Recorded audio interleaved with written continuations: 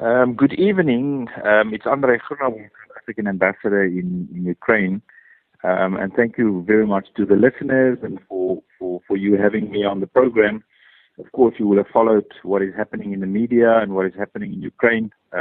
We woke up last night at about 3 o'clock with serious explosions in the area of Ukraine, which of course was not expected. We expected some action in eastern Ukraine, but not in this part of the country. In the meantime, it's escalated during the day. Tonight we are waiting, and we are seeing that in the media, places like Chernobyl has fallen. There's been some serious military incidences in many big cities in Ukraine. So this is serious. And from our perspective, what we are trying to do is obviously to make sure that the South African citizens are being looked after. We have about 50 students all over the country, and those are the ones that have been registered with the embassy. And we've been trying to assist them, and the way that we assist them is to make sure that they, get the information. And we've been talking to them for the last 2 or 3 months, and they have been registered at the embassy since the days of COVID 2 years ago. So we have a history of talking to each other and making sure that everybody's fine. But it's not just the South African students; it's also the students other that are, especially from Africa, that do not have representation in Ukraine. And so today I dealt with about 84 of them. So altogether about 110 students. And the way that we talk to them is that obviously giving them information, not telling them what to do and when to and where to evacuate, because that's not our job. South Africa doesn't do that kind of travel advice. But behind the scenes, we do the soft travel advice. And to say to them that what we are hearing, for example, today, that the roads are congested and not going to the roads, rather stay in the house. If they can stay in a bunker or in a basement, that would be the safer option. We've heard of stories of people going out for 7 hours into the traffic and then return because they're not making any progress. So those are the kind of things. The other issue is the fact that I've spoken to the Polish ambassador and agreed that we will send through the names and passport numbers of the students, and that he would then forward it to the borders where they're crossing to facilitate that crossing. I've also spoken to the ambassador, the Romanian ambassador, who agreed that the students can come and apply for visas at the Romanian border. So that's some of the background. Obviously, there's other families that are also moving. I went in today, myself and another diplomat. We were there with local staff, and we were still doing consular work and of course handing out handing passports back of people that applied for South African visas and who are now wanting to get their passports back because they need to to travel out of this area. And the other thing is we needed to pay salaries. So life goes on, and we need to be back. So the embassy has been open. I am still in Kiev, like many other ambassadors. I've spoken to quite a number of them over the last 2 days, making sure that we have the same information as what they do, to be able to inform our citizens and also to make sure that we are safe. I'm still in Kiev with my family. We'll probably sleep in the basement tonight just for in case. And we are expecting some attacks in this region as well. It's very, very tense, but I can tell the South African listeners your taxpayer money is working. And Mr. Groenewald, you spoke about students. Is the embassy at this stage aware of, outside of students, other South African families that are there that you guys are also maybe assisting? And my question around them is, what is the sense from these South African students and also the students from other African countries, as well as these families? Are they worried, afraid? Do they want to immediately leave? Is the idea to get out and get out as fast as they can? Is there a relative calm? What's the sense among them? Yeah. That is actually a very good question, and it's kind of the issue that I've been spending at least 90% of my time on, is just to keep them calm. Now, you get a couple of types of South Africans or in the country. First of all, the students. And the students, you also have to break down into, the students that are in the first year and second year and so on, and they're all worried that they don't get they're not really integrated into to society. They don't speak the language. They don't know where to go. All of those kind of things scares them. So you need to speak to them. They're reading the media and they get scared when they read the media. So you need to speak to them and you need to advise them on what to do. Then you get the students in their last year that are goal-driven almost, because what they are saying is they don't want to move out, especially in the weeks leading up to yesterday, or the days even, because they're scared that they would lose one day or a class, and then they wouldn't be able to graduate. So those are the students that behind the scenes are saying, no, we don't want to go, don't pressure us to go, and so on. So between all of those students, we have to also then, interface with the Ministry of Education and the Ministry of Health to make sure that some of these programs are delivered online for people that are leaving. So that's a whole issue around all of that stuff. Then you get the other kinds of people in the country. It's people either that come here to do work. It's a big IT country, so there's a lot of IT workers. And then also people that have married with married Ukrainians. And the last two categories don't often come to the embassy until they have a serious challenge. And so in the meantime, you don't really know about them. So I'm always saying to people that if there's 200 South Africans in the country, I'd be surprised there may be many more, and there might be, even less than that. But those are the kind of predictions, because you simply don't know.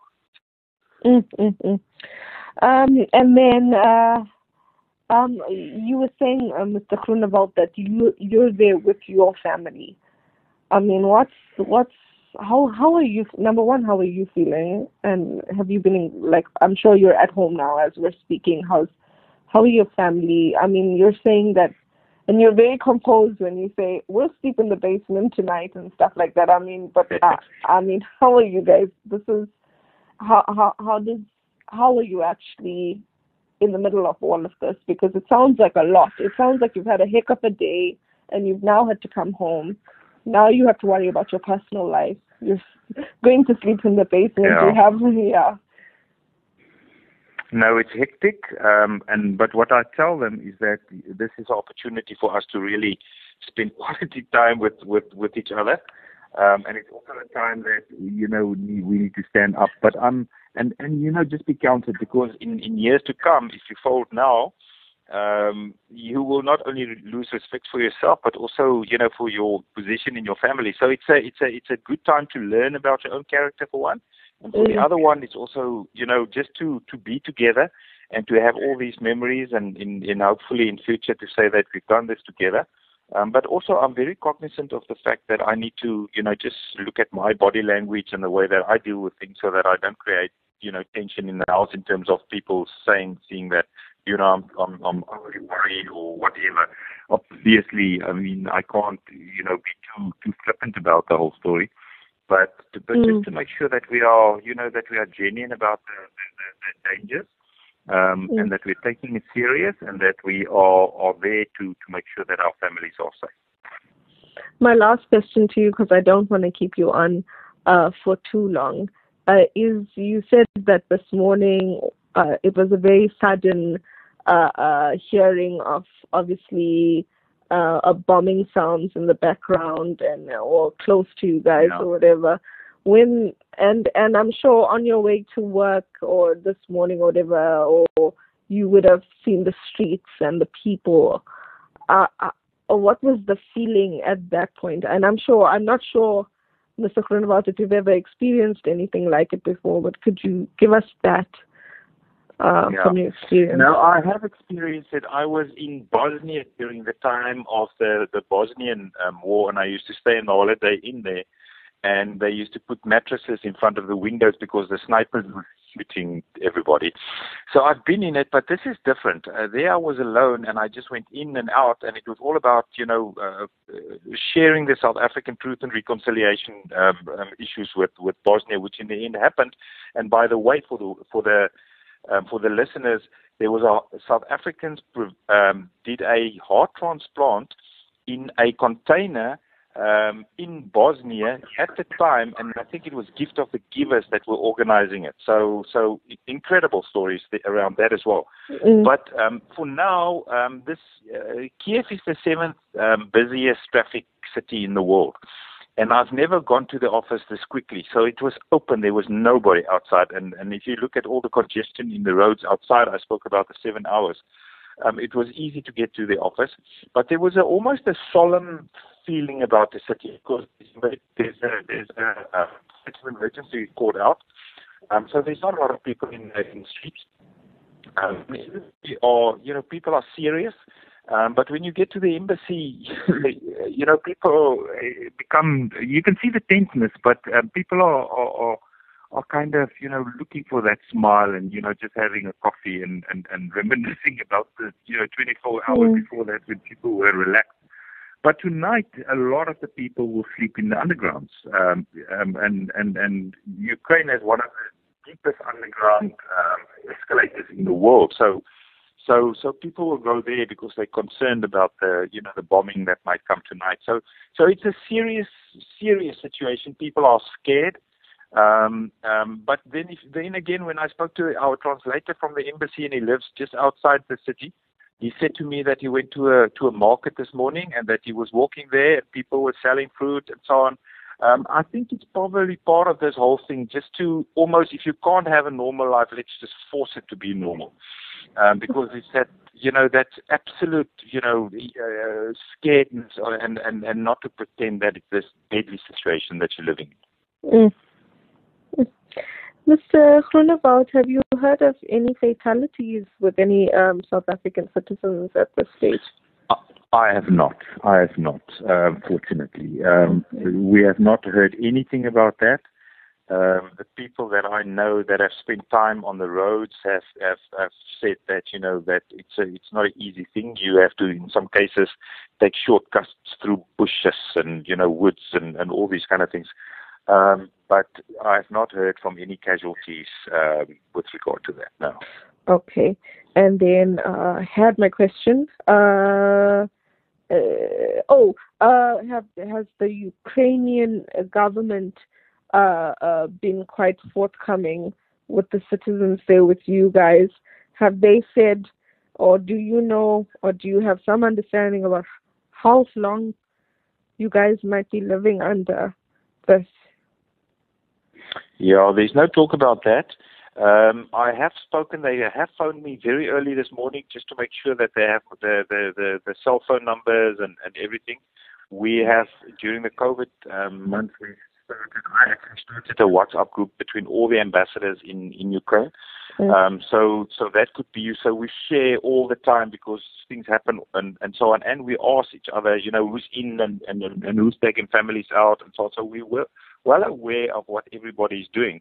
And so the Foreign Ministry also contacted us, but I think they are inundated now with pressure. But later in the day, they just did ask, if anybody has left and so on. I think the whole issue of embassies leaving is having a major impact. The whole situation is having an impact on the economy. But every time people leave, there's other people looking at them and, following them and so on. So it's something that they are tracking all the time and monitoring. So I had a telephone call in that regard. But for now, I also said to them that we have some responsibilities here. We are still here. We will leave when we believe that it's too dangerous. But I'm always cognizant of the fact that if I jump and I'm the captain of the ship at this stage, it will hang around my neck for the rest of my life. So I'm very worried about that and making sure that the students are, that we are there for them, and making sure that even if we don't physically go and fetch them, that we are there for guidance and advice and all of that. And that's what I believe is just part of the responsibility. So we are here.